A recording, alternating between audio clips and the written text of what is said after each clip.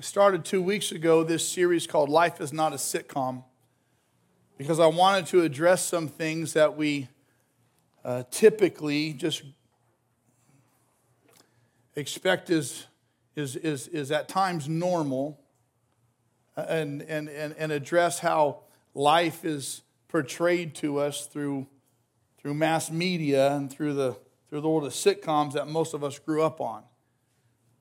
And I spent a lot of time 2 weeks ago addressing the fact that life is not a sitcom, that problems last a lot longer than 22 minutes. And so there's a lot of these issues and topics we're going to talk through this series called Life is Not a Sitcom that will point out how different God's Word is from what we've grown up with. Took a break last week from this series. My brother Sean was here preaching, did a great job, Sean. Appreciate you a whole bunch. We were able to be in South Dakota watching one of my boys play football where my oldest son has moved to, and his family's following him in a month and a half. And my youngest son came over from Denver, and grandparents were with us. Everybody was out in South Dakota. It was a great time to be together. But I'm excited to be back and to continue in this series, Life is Not a Sitcom. And we're starting today over the next few weeks, and we'll talk about different issues and aspects about life. And I'm going to set up the message with a clip from a sitcom that will introduce the topic we're talking about. Let me just say this right up front. These topics we're going to talk about, especially this week and next Sunday, are topics that every one of you are interested in. You just don't want to talk about them at church. You're keenly interested in both of these topics, but you don't want to hear what I have to say about them on a Sunday morning.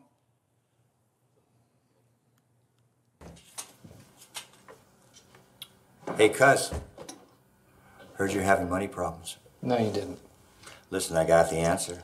You declare bankruptcy, all your problems go away. Creed Bratton has never declared bankruptcy. When Creed Bratton gets in trouble, he transfers his debt to William Charles Schneider. How would that help, Creed? In Monopoly, you go bankrupt, you lose. You don't go by Monopoly, man. That game is nuts. Nobody just picks up get-out-of-jail-free cards. Those things cost thousands. That is a good point. Bankruptcy, Michael, is nature's do-over. It's a fresh start. It's a clean slate. Like the witness protection program. Exactly. Not at all. I've always wanted to be in the witness protection program. Fresh start. No debts, no baggage. I've already got my name picked out. Lord Rupert Everton. I'm a shipping merchant who raises fancy dogs. That's the life.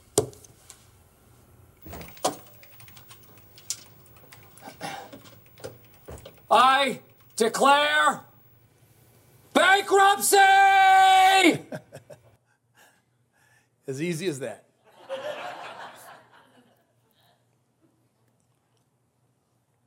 My challenge today is to tell all who will listen what God's Word says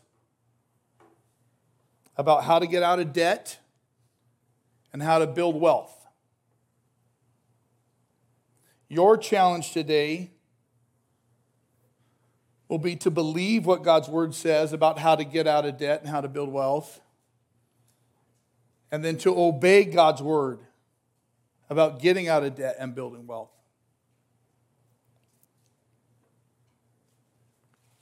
In this area, as in all areas, God has an answer to your dilemma. The problem is that God can't even get His own people to pay attention. And as a result, as Dr. Tony Evans says, the addiction to debt is the newest form of slavery. Americans' addiction to debt is the newest form of agreed upon slavery. Proverbs 22, verse 7. The rich rule over the poor, and the borrower is a slave to the lender. Many of you know what it is to be enslaved by your bills. Debt is the newest form of slavery. And it is accepted as normal. It's accepted as just part of life. I don't know of a sitcom that has ever been made that has any character in it who budgets, who lives within the budget, who chooses to live within their means, and who is generous with their money and giving it away. See, there are three types of people in this world: the haves, the have-nots, and the have not paid for what they have.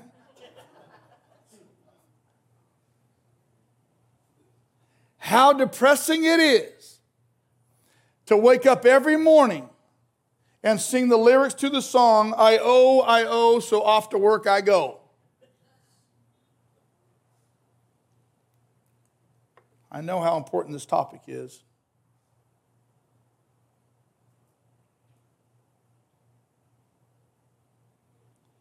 I grew up in a family in debt. I was always chasing one paycheck after the next paycheck.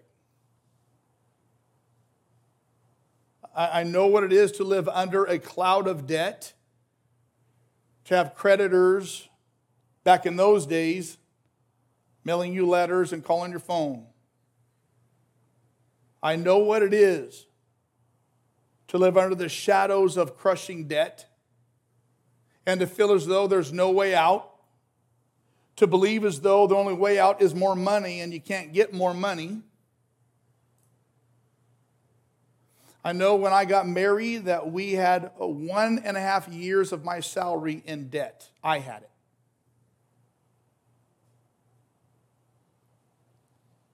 And I know what it is to come in line with the truth of God's word, and without making any more money, become completely and utterly debt-free, not even a mortgage, and build wealth. This is important. Here's the bad news. Student loan information.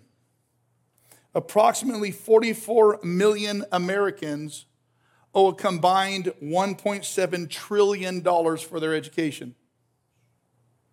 So for $40,000 a person, student loans have become the second largest source of consumer borrowing right after home mortgages. This is important. The bad news: car loans account for $1.8 trillion of American debt. It's the highest it's ever been. Your new car, once you drive it off the lot, depreciates $5,000. As my youngest son was going away and moving out on his own, I walked him through a budgeting process. We talked about all this, so he knows how to live within his means. And I explained to him the difference between an asset and a liability. And I helped him understand. You have an old truck. It's not pretty, it's not nice, but it runs. You're going to make a lot of money at your new job. Don't invest your money in liabilities. He still has an old truck that's still ugly, but it still runs. The bad news, credit card information. As inflation has gone crazy, people have turned to their credit cards to bridge the gap. In February of 2022, consumer debt rose more than $40 billion. 21% of that was on credit cards. We have counseled our children, especially our younger two, and they still do not have a credit card because they don't need one. The reason why we think we need a credit card is because the credit card companies told us we do. That's the only reason. That's kind of funny. And sad at the same time. Because what it has done has been the vehicle of slavery for most people. Here's the good news. Flip side. We have a Ramsey Plus site license. We have paid for your ability to have an account with Ramsey Plus Financial Services. And we offer a Ramsey Plus account to all church members, free of charge. And with that Ramsey Plus account, you will get access to the Every Dollar budgeting app that connects to your bank account. And you will have free access to the Financial Peace University material so that you can tell your money where to go rather than wondering where your money went. Through the Ramsey Plus account that we provide free for you, you will learn how to build wealth the fastest way possible. How to build sustained wealth. You will learn how to successfully budget and how to get rid of student loan debt. And what's really important, you will be able to teach your kids how to live debt-free lives. And through the Ramsey Plus account that we offer free for you, you will learn and begin to practice how to the fastest way possible to build wealth. And all you got to do is contact Pastor Jeff at jeff@acts176.com. I don't know why anyone who is living with debt does not take advantage of this resource right now.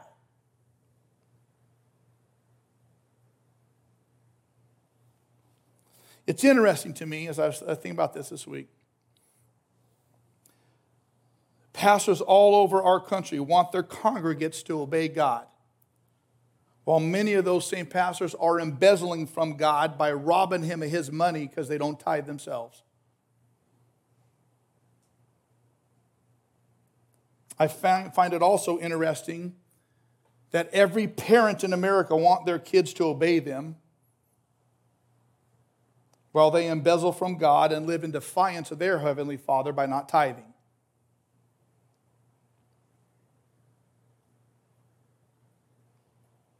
Is it any wonder why we ask God to feast at His blessings and we feel like all we get are crumbs from His table? This is important. Luke 16 verses 10 and 11 say that if we're not trustworthy in handling finances God's way, God will not trust us in any other area. Why? Because God knows that the most sensitive nerve in our body is the nerve from our pocketbook to our heart. And finances is the indicator light if we take God seriously or not.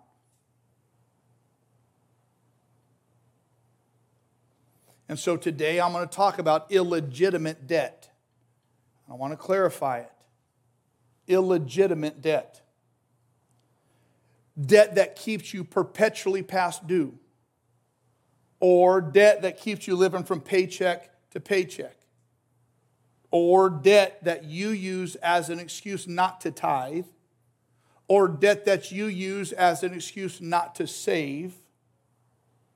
Debt other than a reasonable mortgage.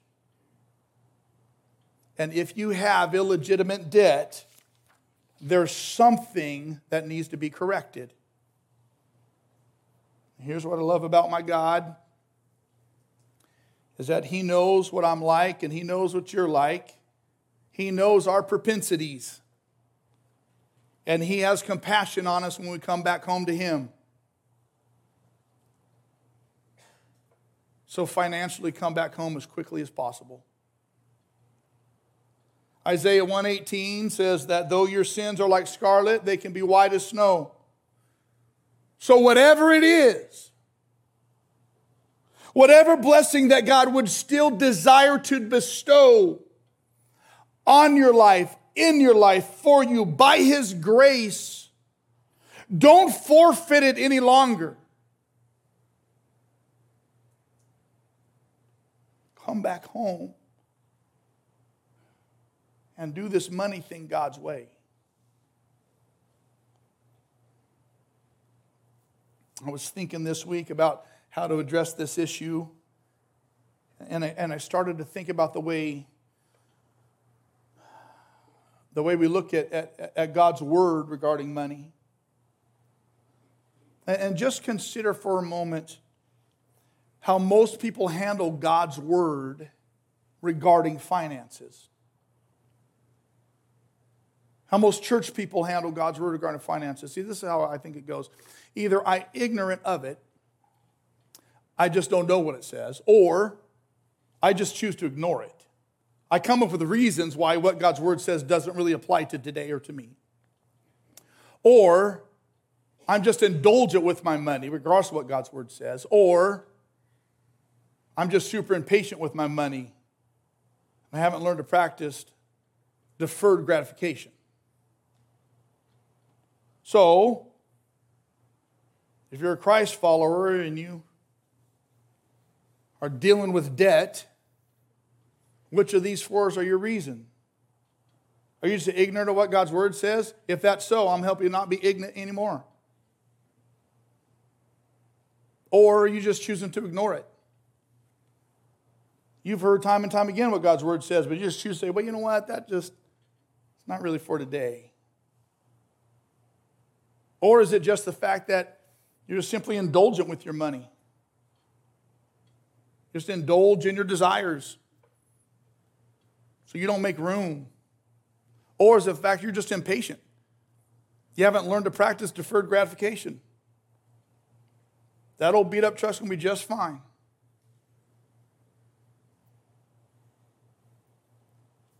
If we stop to think for a moment and consider how God's word prioritizes the use of money, God's word prioritizes it in three ways: tithe it, save it, and spend it. That's the way God's word prioritizes the use of money. It's interesting to me that this is completely converse of the way most church people prioritize money. Most church people prioritize money this way: spend it, if you got any left, save it, and maybe tithe it.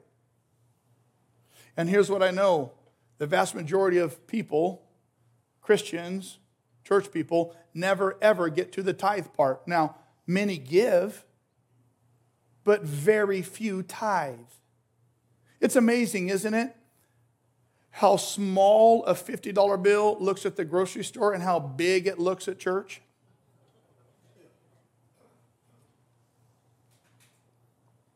So, 2 Kings 4, verses 1 through 7 is the text we're going to look at this morning. 2 Kings 4:1.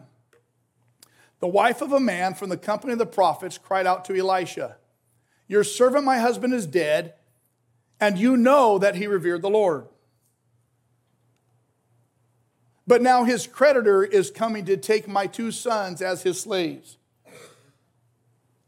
Let's just pay attention here. You got a man who's in ministry, who loves and reveres the Lord, who's deep in debt. You have someone who says, I love the Lord, someone who says, I'm trying to follow the Lord, and someone who is deep in debt. Sound like anybody you might know? Debt is an equal opportunity offender. You can love Jesus and be in debt. 2 Kings 4 tells the account of a single mom who cannot pay her bills. That's not an uncommon scenario. But for this single mom, God has the solution. It's up to her to believe it and then to act on it, just like us. Her husband is dead. She can't make ends meet. She's subject to her creditors. And her creditors come to take her sons away and enslave them because of her debt to pay that debt. See, debt has enslaved her and is going to enslave her family, and it will enslave their future. Does that sound familiar? It's all too familiar an account in America. Illegitimate debt has enslaved most people. This should be abnormal. This should not be the norm. This widow went to the prophet for help, not the bank. The widow went to the prophet for help, not a lending institution. The widow went to the prophet for help, not a credit card. Why? Why did she go to the prophet?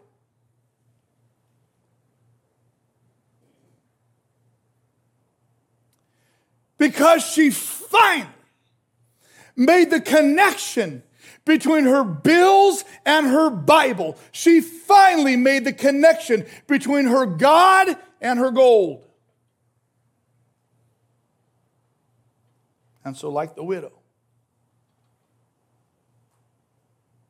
let's connect our bills to our Bible. You all right?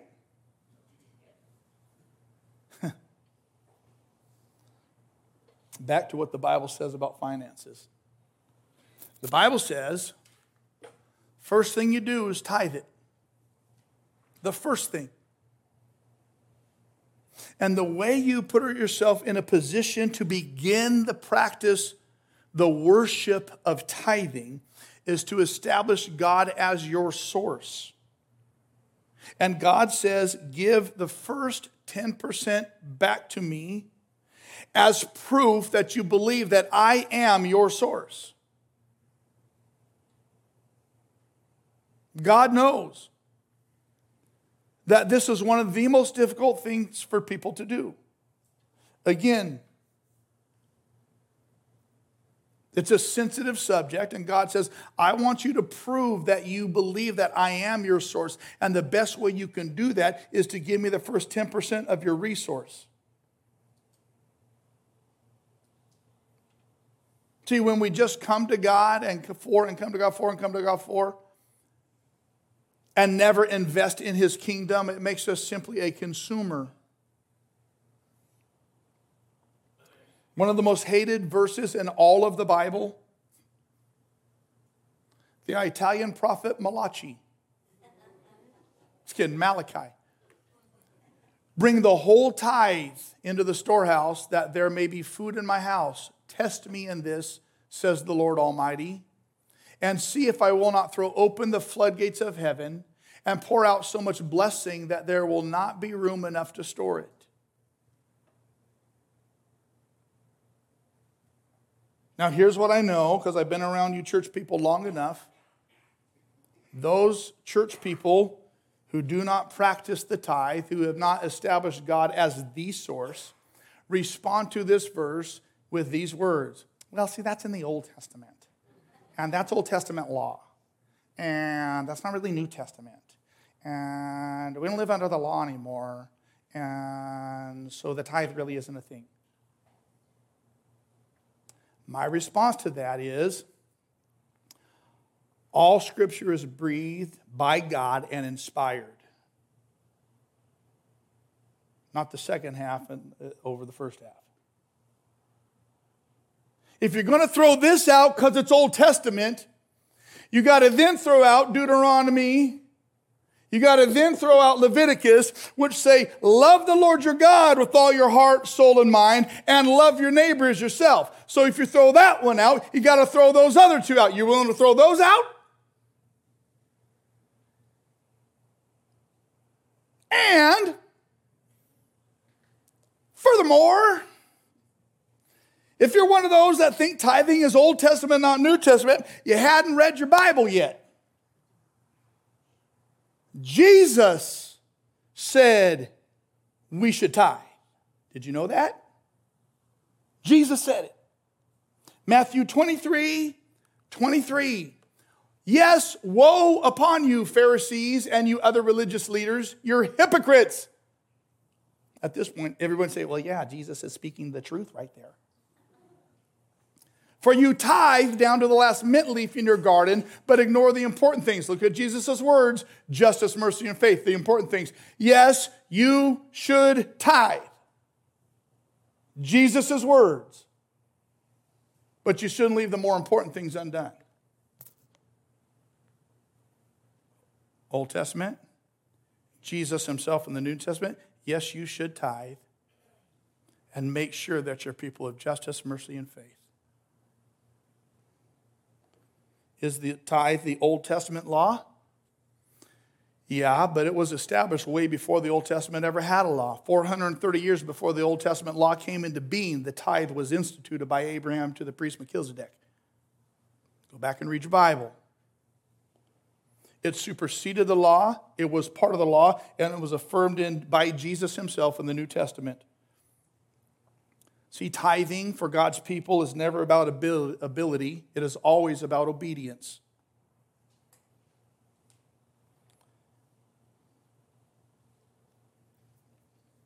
And the Bible says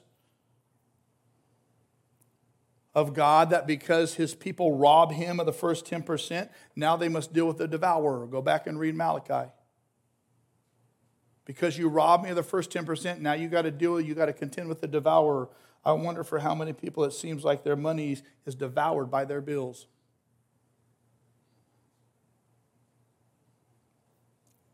Psalm 50, verses 14 and 15 says, pay your vow to the Lord, then call on my name. Most church people rob God and then call on him to help with their money. It doesn't work that way. God says you can't pray to me about your money while you're stealing from me. It just doesn't.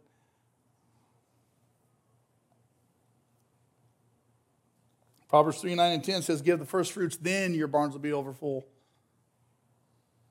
See, part of this is we got to understand who we're dealing with. But we've got to understand who it is we're dealing with. That once God truly becomes the source, we're no longer owned by our resource. So tithing is all about establishing the proof of God's ownership over all of our life. And then biblically, after the tithe comes the fact that we've got to save it. That you don't spend it if you haven't first saved it. That before we spend, we save. See, the tithe honors God. The savings honors our own future. And if I haven't saved some, I'm not going to spend any. Proverbs 13:22. I don't know if you've ever read this verse. It says, a good man leaves an inheritance for his grandchildren. Do you know that? And rather than leaving our kids and grandkids an inheritance, most of us leave them debt. This is what the Bible says about money. Proverbs 21:20 says, store it up before you gulp it down. But the only way we're going to position ourselves to see God as the source, to begin tithing and begin saving before we begin spending, is we've got to be future-oriented. Proverbs 21:5 says that God honors diligent plans, future-oriented plans. And he honors those plans even when you apply it to your finances. And so the biblical instruction is to tithe it, then to save it, and then to spend it. And that Every Dollar app helps you establish a budget, live within that budget. So you do this, then you know how much you have to spend. And when the Bible talks about spending it, it says first you spend it on your needs, and secondly you spend it on your desires. You spend it after the tithe is honored. You spend it first on your needs. Now, the Bible says to be content with your needs that are met. Just be content when your needs are met. So let's just talk about our needs first. So what are our needs? What are our needs? Food, absolutely. What else? No, not gas. Shelter. Clothing, absolutely. Food, shelter, clothing. Someone said in the first service, transportation. Transportation is not a need. That's why God made public buses. You don't got to have your own car. Like food, shelter, food, clothes, and shelter. Those are your basic needs. Now, here's what we got to understand. The Bible says, be content with those needs that are met. In the Old Testament, when God provided manna for his people, were their food needs met? Yes. Were they content? No. That's why they grumbled and got kicked out of the promised land for 40 years, because they weren't content with their needs met. Manna was needs met, but it wasn't good enough for them. Clothes met, needs met. Listen, old Raggedy Sam's clothes are still clothes. And they're needs that are met, even if you got to buy your clothes at Walmart or Kmart. Might not be what you want, but they're clothes and that necessity is met. Right? When I was in college, there was a little season there where I lived in my car. Optimum shelter? No. Shelter? Yes.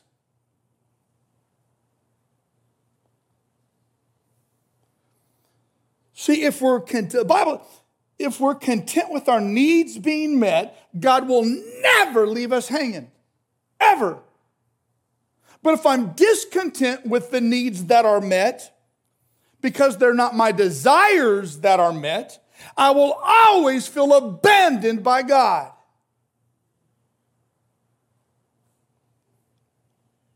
So your needs. And then, if there's resources left, on your desires. Things outside those basic needs. Now listen, God loves to give us the desires of our heart. He loves it. Psalm 37:4.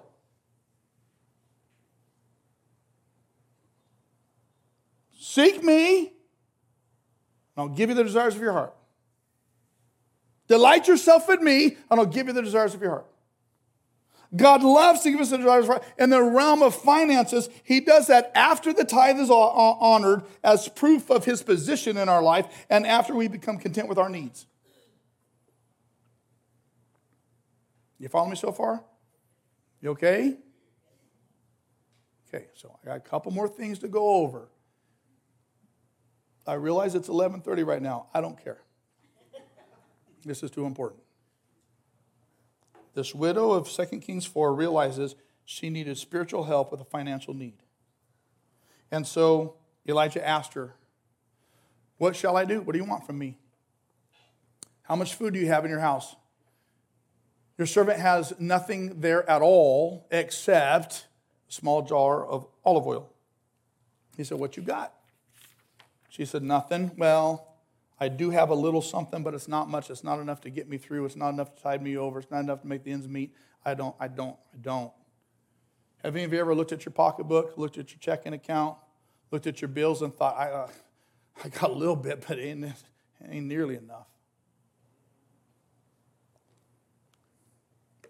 Elijah said, go around to all your neighbors and ask them for empty jars. Don't ask for just a few. Then go inside and shut the door behind you and your sons. Pour all into the jars as much, and as each is filled, put it to one side. So he says, no, go get all the empty jars you can. Get as many as you can. Since you don't have very much, you go ask for more.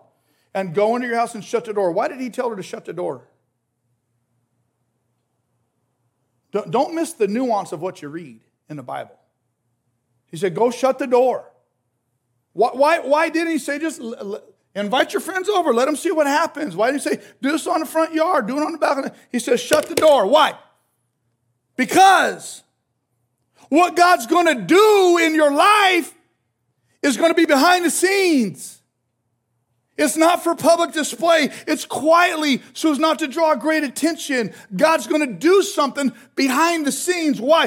It's almost as if God says, look, I don't want people seeing what I'm doing in your life and coming to me and thinking that I'm some get-rich-quick scheme. I want them to come to me because they honor my word and they see me as their source, not just so they have more money than month.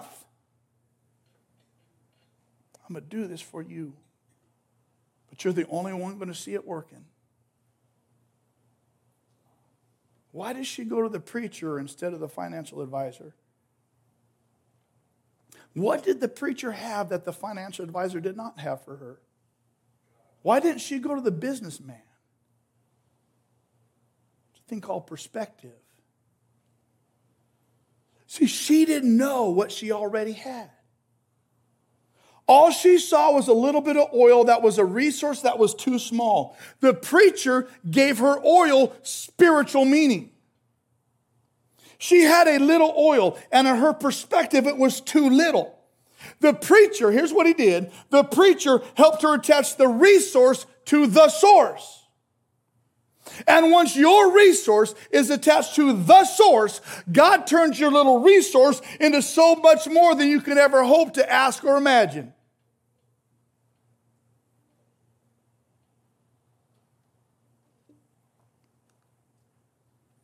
She left him and shut the door behind her and her sons.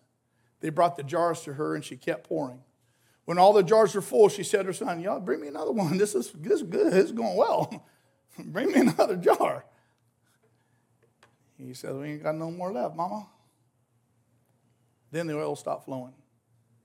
She went and told the man of God, and he said, go, watch this, sell the oil and pay your debts. Get out of debt. When you're in debt, the first thing you do, you honor God, you trust him with this word, and you get out of debt. You and your sons can what? Can live off of what's left. The solution to your financial difficulty you may already have. You just hadn't hooked it up to God yet. Her little resource, once it was attached to God, multiplied so much that she could sell it, get out of debt, live debt-free, so much that she could retire off of it and live off the rest. Look at God's goodness. Look at this. For if you give, you get.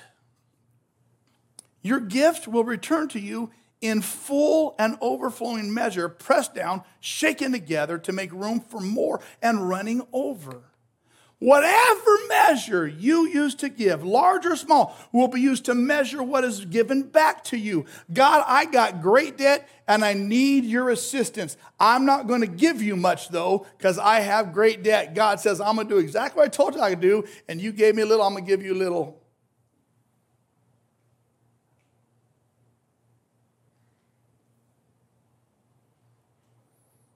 What you give, you get, both in kind and in abounding measure. See, we got to understand who it is we're dealing with. Who we're dealing with is a debt-canceling God. We understand that at the spiritual level, don't neglect it in the physical one. Now, let me just address this as I close, because this is going to help set the stage for all these other things we're going to talk about. Here's the thing. I told you when I started this sermon that we're going to talk about topics that are of interest to you. You just don't want to hear me talk about them in church. Is money not a topic that's in interest to all of us? Yeah? Building wealth does not interest you? It ought to. We're all interested in this. You just don't want to hear what I have to say about it. So next week, we're going to talk about sex. Now listen, y'all interested in it. You just don't want to know what I have to say about it. Not me, what the Bible has to say about it. Especially not what I have to say. You just...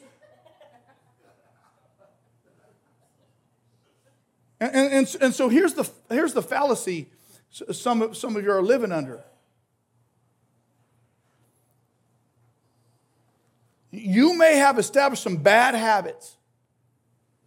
And those bad habits may have been gifted to you generation after generation of your family of origin. But let me say this very clearly. If you are in Christ, don't ever believe you're under the curse of the devil. If you are in Christ, don't ever believe that you suffer from what some have termed generational curses. They do not exist. Why? Because through the death and the resurrection of Christ, every curse has been thrown down and demolished. It does not own you. So don't act like a slave to it anymore. Even back in the Old Testament before Christ, God dealt with this with his people. He said, what do you people mean by quoting this proverb about the land of Israel? Here's a proverb. The parents eat sour grapes and the children's teeth are set on edge. He says, why do you guys say that ridiculous proverb anymore? That is not the truth. It is not generational. God goes on to say, as surely as I live, declares the sovereign Lord, you will no longer quote this proverb in Israel. For everyone belongs to me, the parent as well as the child.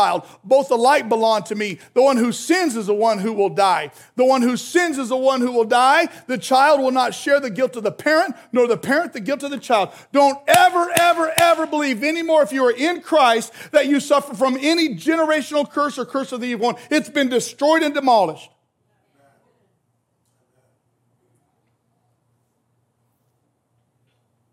We suffer for our own failing.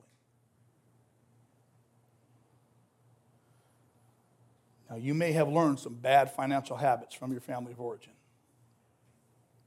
I get it. But each of us bears responsibility for our current financial habits. Here's what I love. Freedom can be yours, and God's word gives a clear path to freedom. In every area and issue of life. Finances is no different.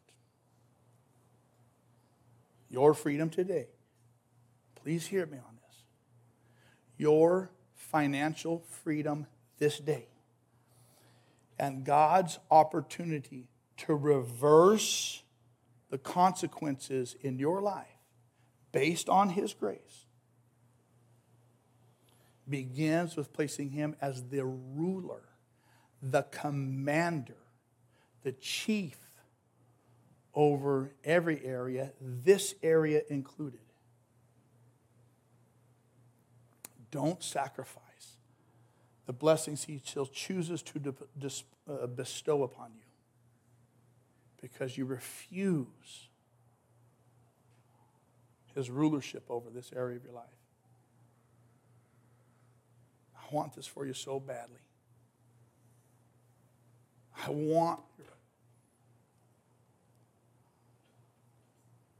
been there, I know.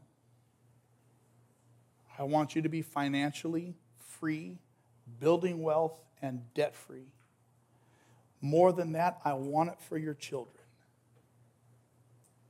I know how heavy a burden it is to live under that cloud and with what feels like a life sentence. And even more than that, I know what it is to feel as though, because of a family I've been born into, this is my destiny.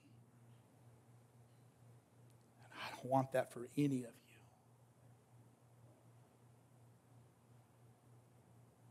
Now, I need to do this little asterisk, because anytime a preacher talks about money, you who don't know, well, it's just because they need more money.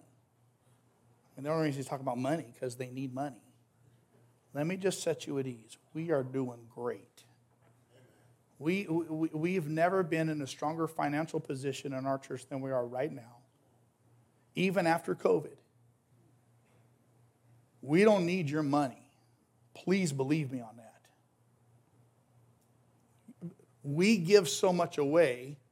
God has proved his word true that he has opened the floodgates of heaven. And it's just, I'm going to be honest, if you give your money to Flipster, we're just going to give it away anyway.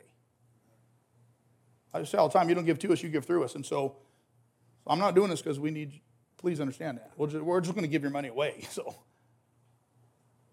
the only thing it does, like, now you're not ignorant of God's word. If you choose to ignore it, that's on you. will be fine, you'll still suffer.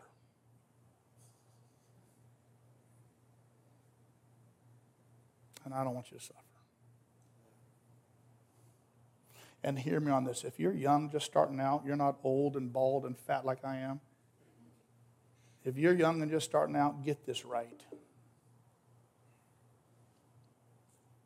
Get this right. You don't have to live with the peril of the generations before you. Your financial freedom's waiting. Why don't you pray with me? Father, thank you. Thank you that you love us. I thank you, God, that you've given us your word and that your word is true and trustworthy, that it's alive. God, sometimes, as you said it does, boy, it cuts even to the dividing of bone and marrow. It is a sharp, two-edged sword. And then, Father, sometimes it cuts, but I thank you that it cuts in health. Father, I thank you that you love us and that you have provided for us the way to freedom. Certainly through the cross, but what Jesus you did on the cross. And certainly now, because of the cross, life in all its fullness. Some of us has sacrificed the full life that you have intended for us because of financial decisions we've made in the past. I do not believe that is your desire for your people. I do not believe that it's your desire. God, I don't believe it's your desire that anybody hear my voice does not want to get out of debt. I think everybody hear my voice wants to be debt free. Everybody hear my voice. Don't want to feel like they're a slave to their bills or their creditors. None of us want that, God. And I don't believe that's your desire for any of us. And so, Father, for those who are willing, I pray that you'd see their hearts and hear their minds as they say to you, God, I trust you as my source. I'm sorry for how I've done this wrong for so long. I trust you as my source. I'm choosing the way of freedom. And as I do that, do what only you can do. Keep the devourer away. Honor your word in my life as I put it into practice. I choose this day your way. Father, I ask on behalf of these, my friends, in the strong name of Jesus, that we would live out from under the belief that we've been cursed, the belief that we've been snake bit, the belief that this is too much for us to overcome. I pray for my friends this day that they would not suffer at the hands and the schemes of the devourer any longer. I pray for us and these, my friends, that we would choose your way in every aspect of life and set you up as the ruler of our life. Thank you for grace that is greater than my sin. Thank you for grace for which I can praise you day out and day in. Thank you for grace. And I pray your grace over us. In your name I pray, amen.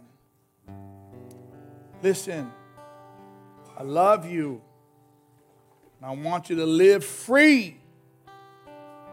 And I want your kids and grandkids to live free. We're going to talk about some stuff in this series. I'm warning you right up front. Next week is sex. Now listen, I didn't talk about money because I want money, and I'm not talking about... Just relax. That was funny. Someone told me after first service, you need to say that. I'm like, okay, I'm going to say it. It's funny. It was funny. I just want to look what the Bible says. You understand that? I need to get off the platform.